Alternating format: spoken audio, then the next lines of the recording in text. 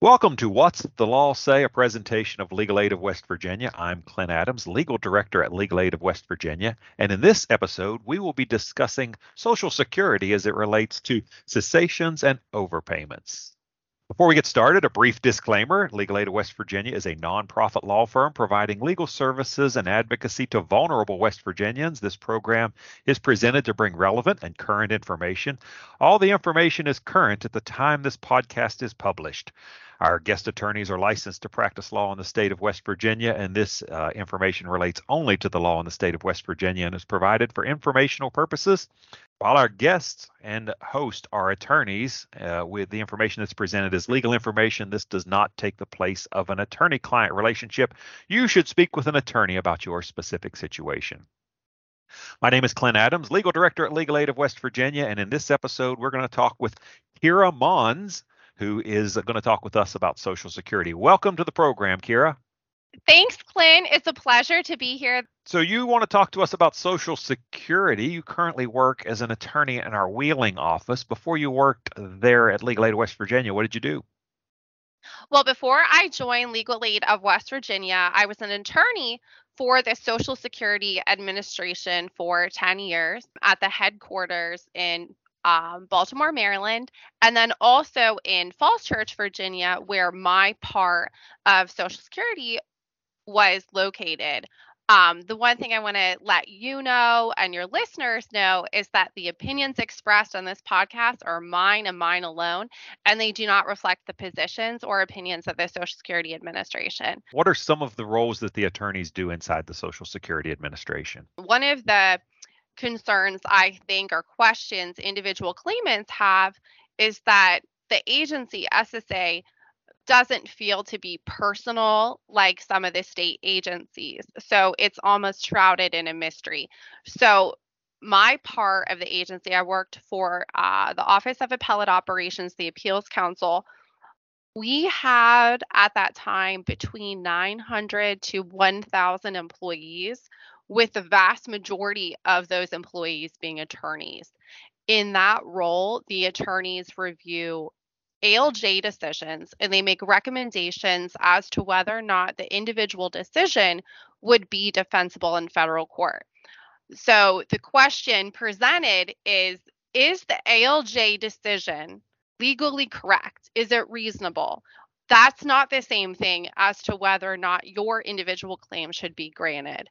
This is different and distinct from the hearings level operations. This is something that I think more individuals know. Attorneys are not just administrative law judges, but the vast majority of individuals writing those decisions are lawyers, but not all of them. Lawyers are also housed in the agency's Office of the General Counsel. They defend the agency in terms of a wide variety of legal issues that the agency might have. And then we also, at that time, had attorneys in the Office of the Inspector General. That's the watchdog for the agencies. Attorneys are also sprinkled through in various roles. One thing that a lot of the individuals probably don't know is that the Disability Policy Center is, for the most part, housed in my prior component, which is the Office of Appellate Operations. So as you talk about the attorneys, in essence, then they're looking at, when you said the ALJs, that would be the administrative law judges. When you have a hearing at Social Security, you would appear initially. You would have a deputy make a decision, right? And then if they deny it, then you would appeal that to the administrative law judge, and then the attorneys would be reviewing that decision as the next level of appeal. Do I understand that correctly then? That's correct. And at that stage, the attorneys prepare and assist the ALJ or the administrative law judges in a very similar role as a law clerk in one of your state courts or even in a city court, a municipal court. So there's the preparation for the hearing, going through the record, preparing notes, and then there's the assistance in drafting the hearing decision.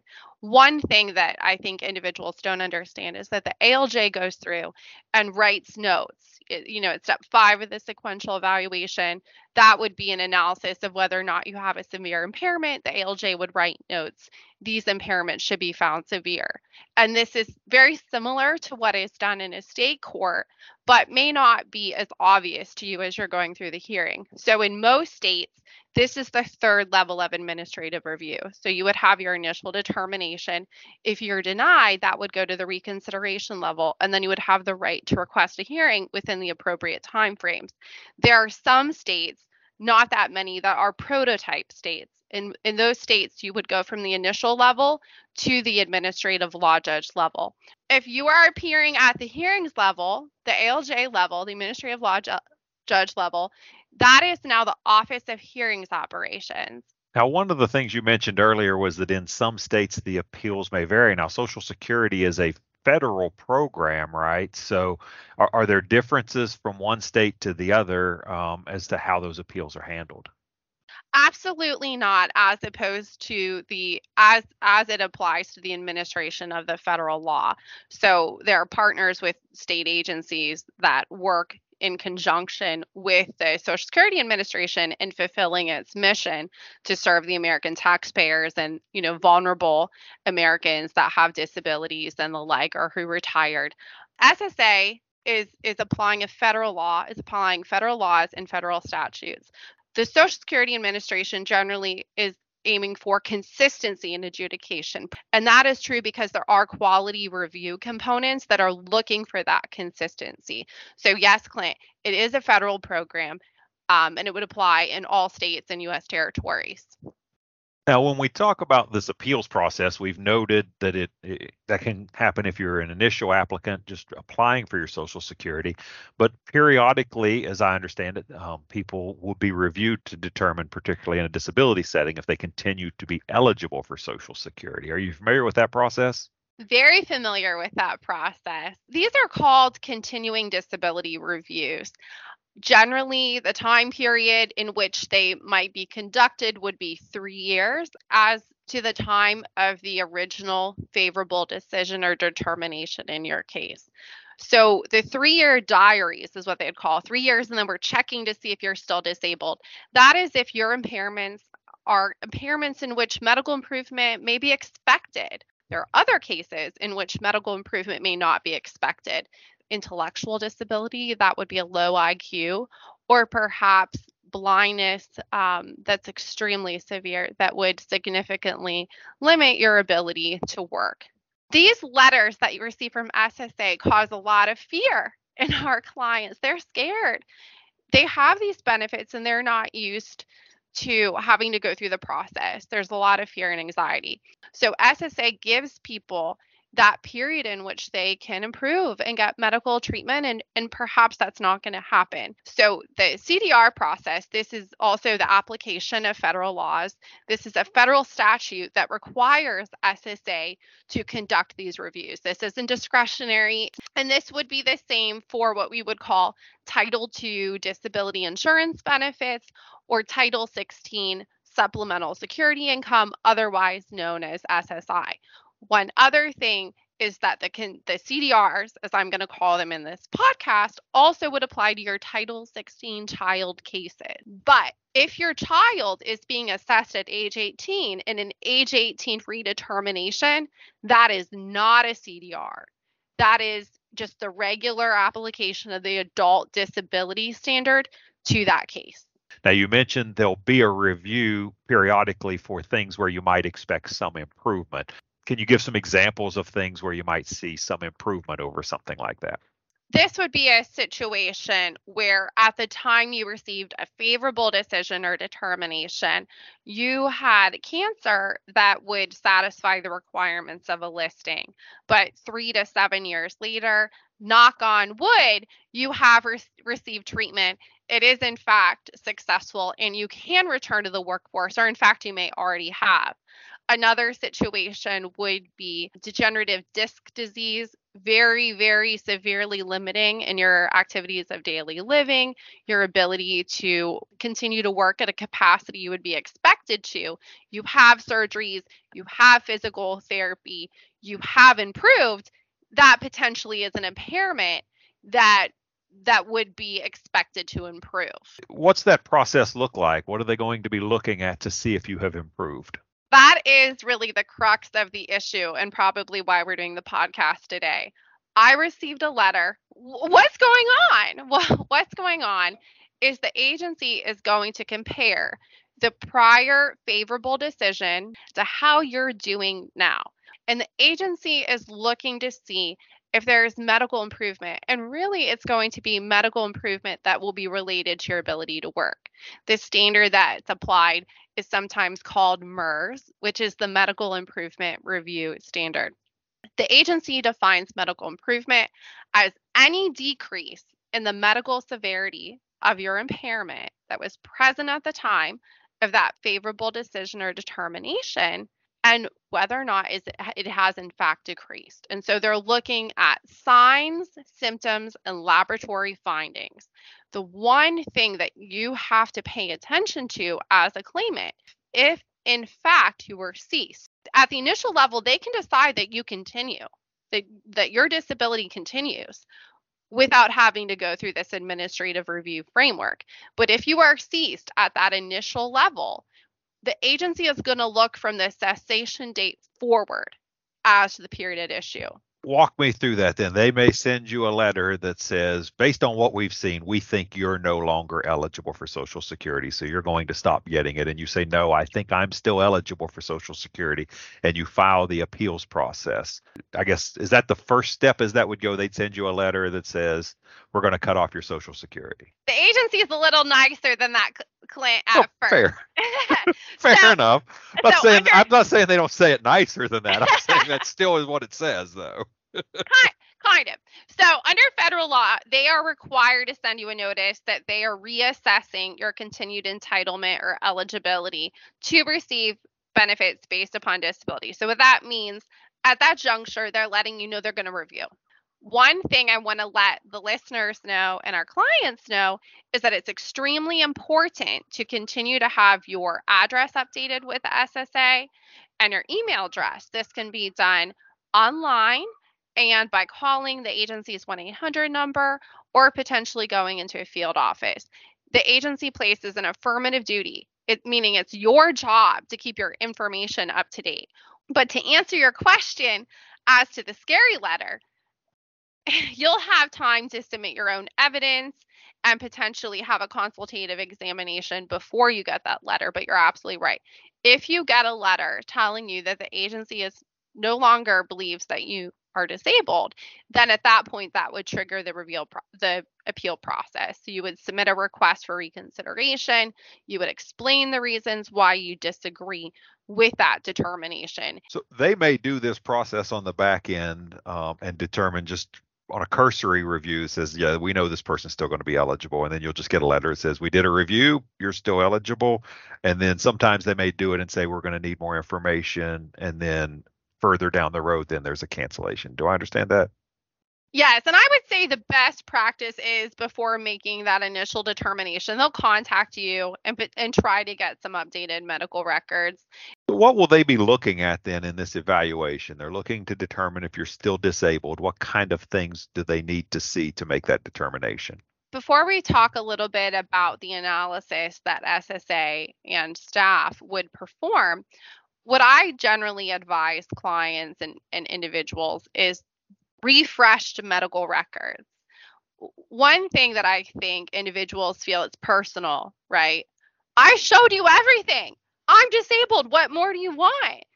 And what the agency wants is to see it.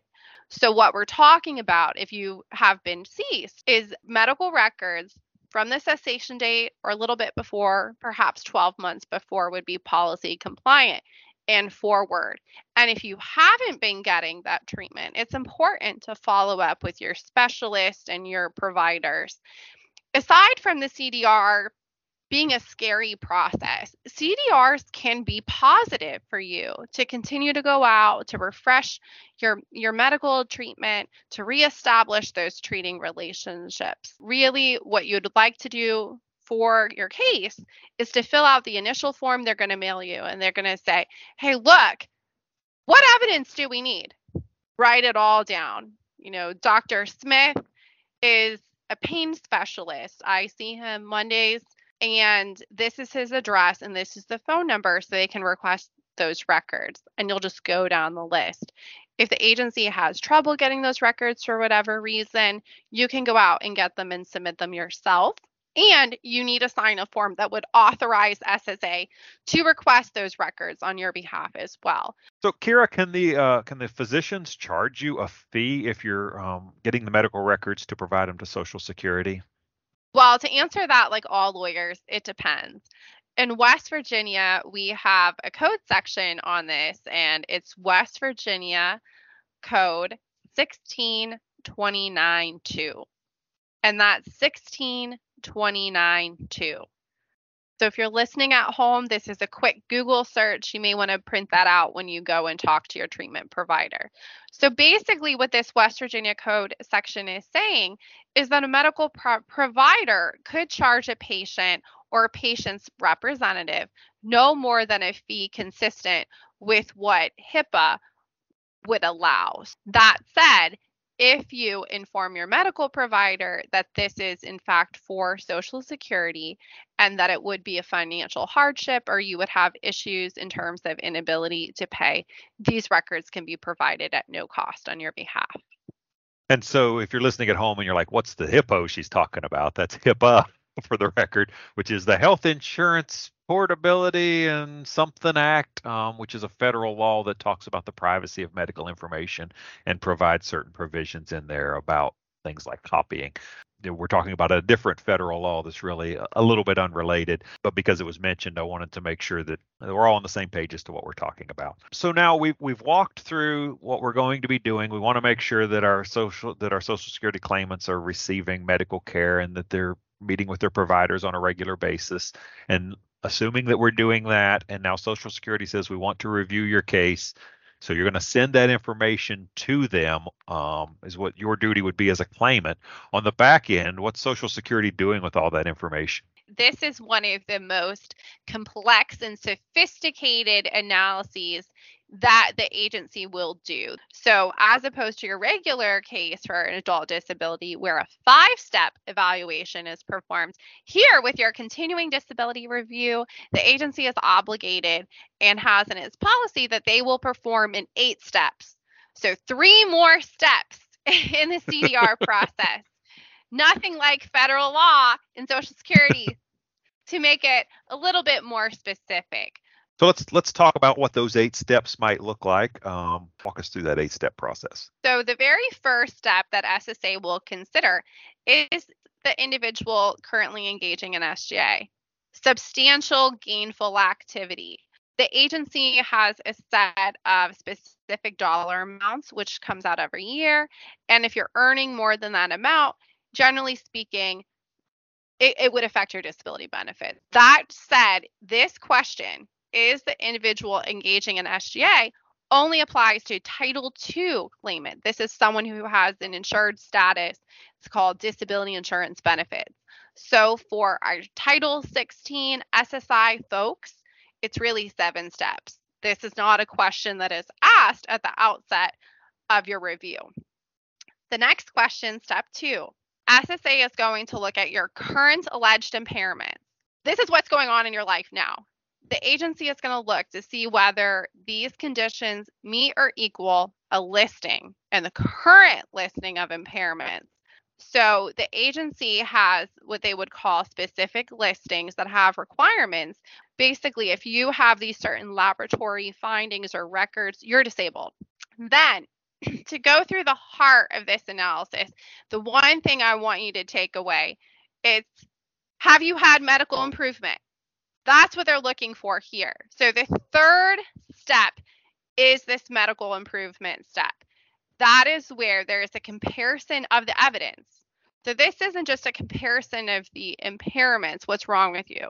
This is the evidence, right? This is what you've submitted from your doctors, the laboratory findings, what you're presenting to the agency, what you're telling them affects your day-to-day.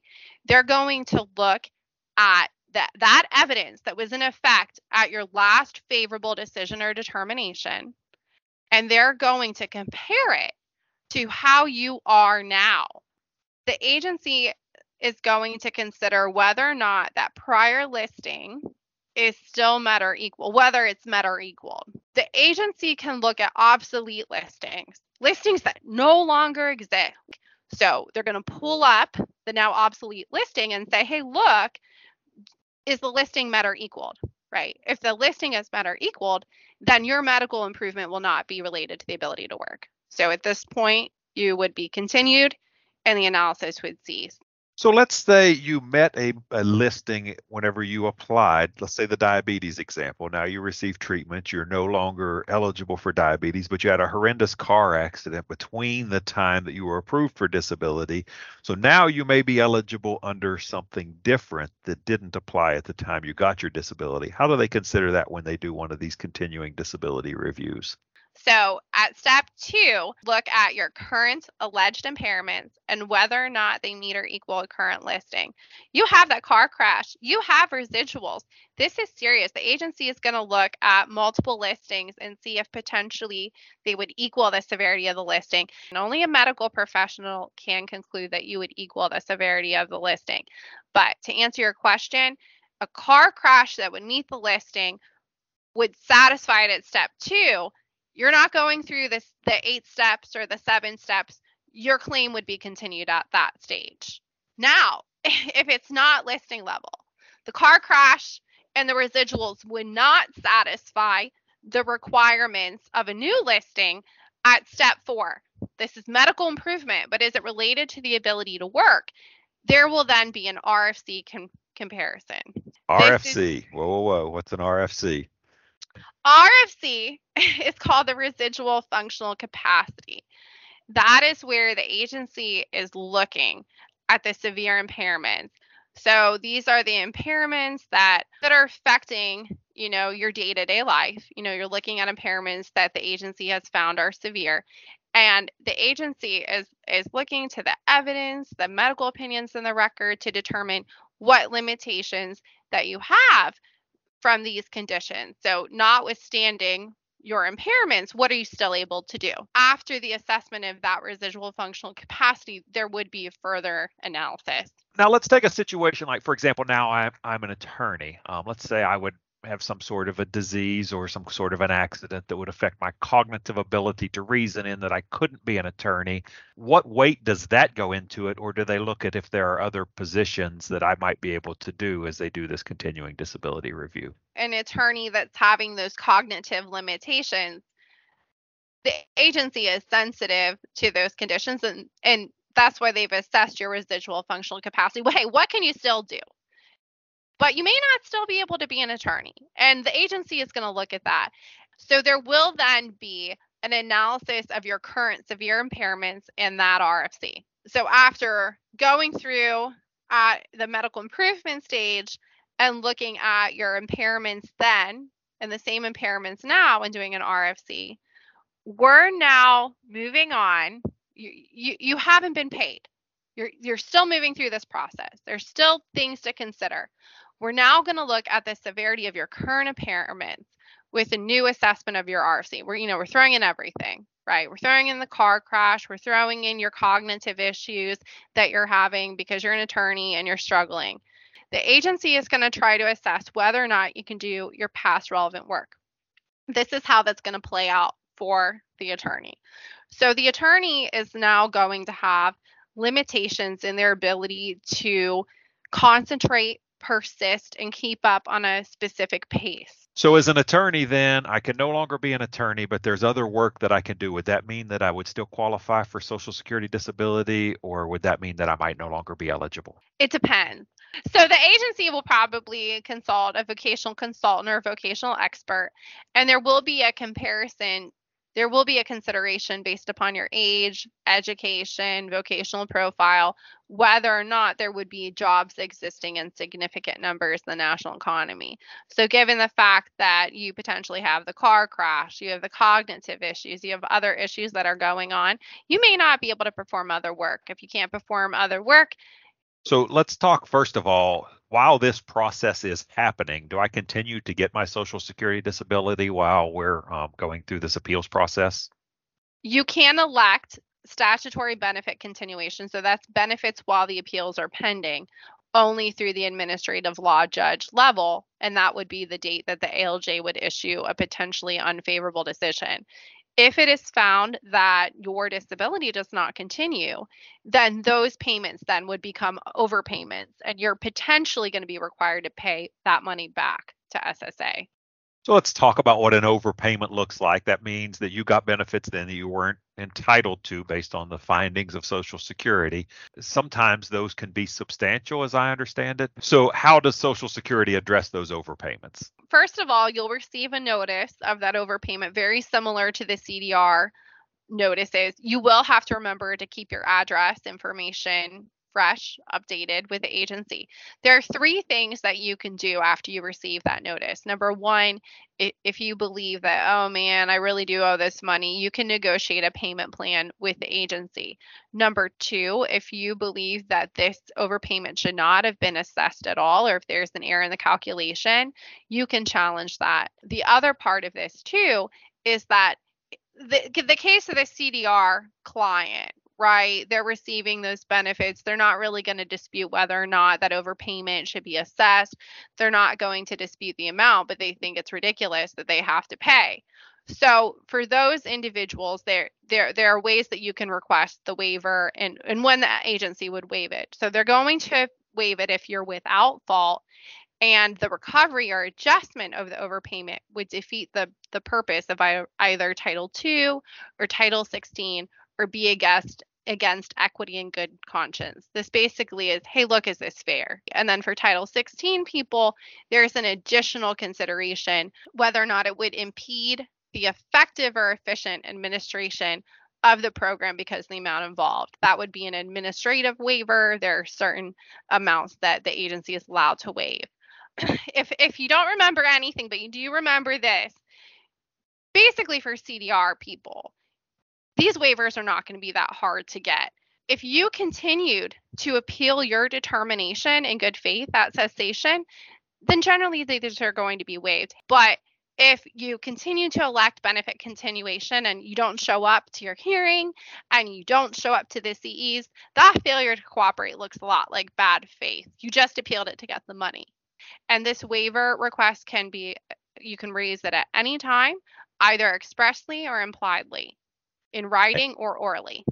And as you talk about that good faith, one of the things I think that's really important to impress on anyone that's getting this is to be transparent with Social Security. So if you think you can return to work, you try to return to work and you start making some money, make sure you're letting them know what your wages are, how much you're being paid, and be sure to report that. As I understand, you can do that online now. But that's another place where we sometimes see overpayments is someone didn't report that they were working, and then that can result in an overpayment. And those are viewed a little bit differently. Absolutely. The agency takes fraud very seriously because it's not fraud and just, oh, this is bad. It's fraud because it's affecting everybody that's paying into this program too. It's affecting your neighbors, everyone like that. The best thing that you can do, it's kind of like if your parents think you're sneaking out but you're lying, it's always easier to come clean and tell the truth, right? Always let SSA know. The truth will set you free. And the sooner you tell the truth, the better it will be. So what's the process look like, whether you get the overpayment because you failed to report that you were working or you went through the continuing disability review and were not approved? So there are specific forms. You can also write in, I'd like a waiver. I'd like this payment to go away. You don't have to use every magic word, right? That's an implied request. This can also be asserted on your behalf, and you can call in and you can request this orally. Is there a timeline, or can you request the overpayment at any time? This request can be made at any time generally, but I would always advise or inform our clients or individuals to make this request as soon as possible. Now, let's say you talked earlier, maybe I realized that I'm no longer eligible and I've returned to work and I've set up for a payment plan to try to pay the money back, and then I lose my job. So a couple of years down the road, I still owe a substantial amount in the overpayment. Could I request it then, even though I'm on a payment plan? It may be a little bit trickier because you basically entered into an agreement or plan that you could pay back. But I would say there is flexibility in terms of what you could be obligated to pay. If you were paying $3,000 a month, and now you can only pay $10. Also, if you call Legal Aid of West Virginia, We have fantastic claimant representatives. They are West Virginia Works TANF paralegals. They are experts at this. All right, Kara, thank you so much for taking the time to talk with us about these issues. Thanks so much, Clint. It was a pleasure speaking with you.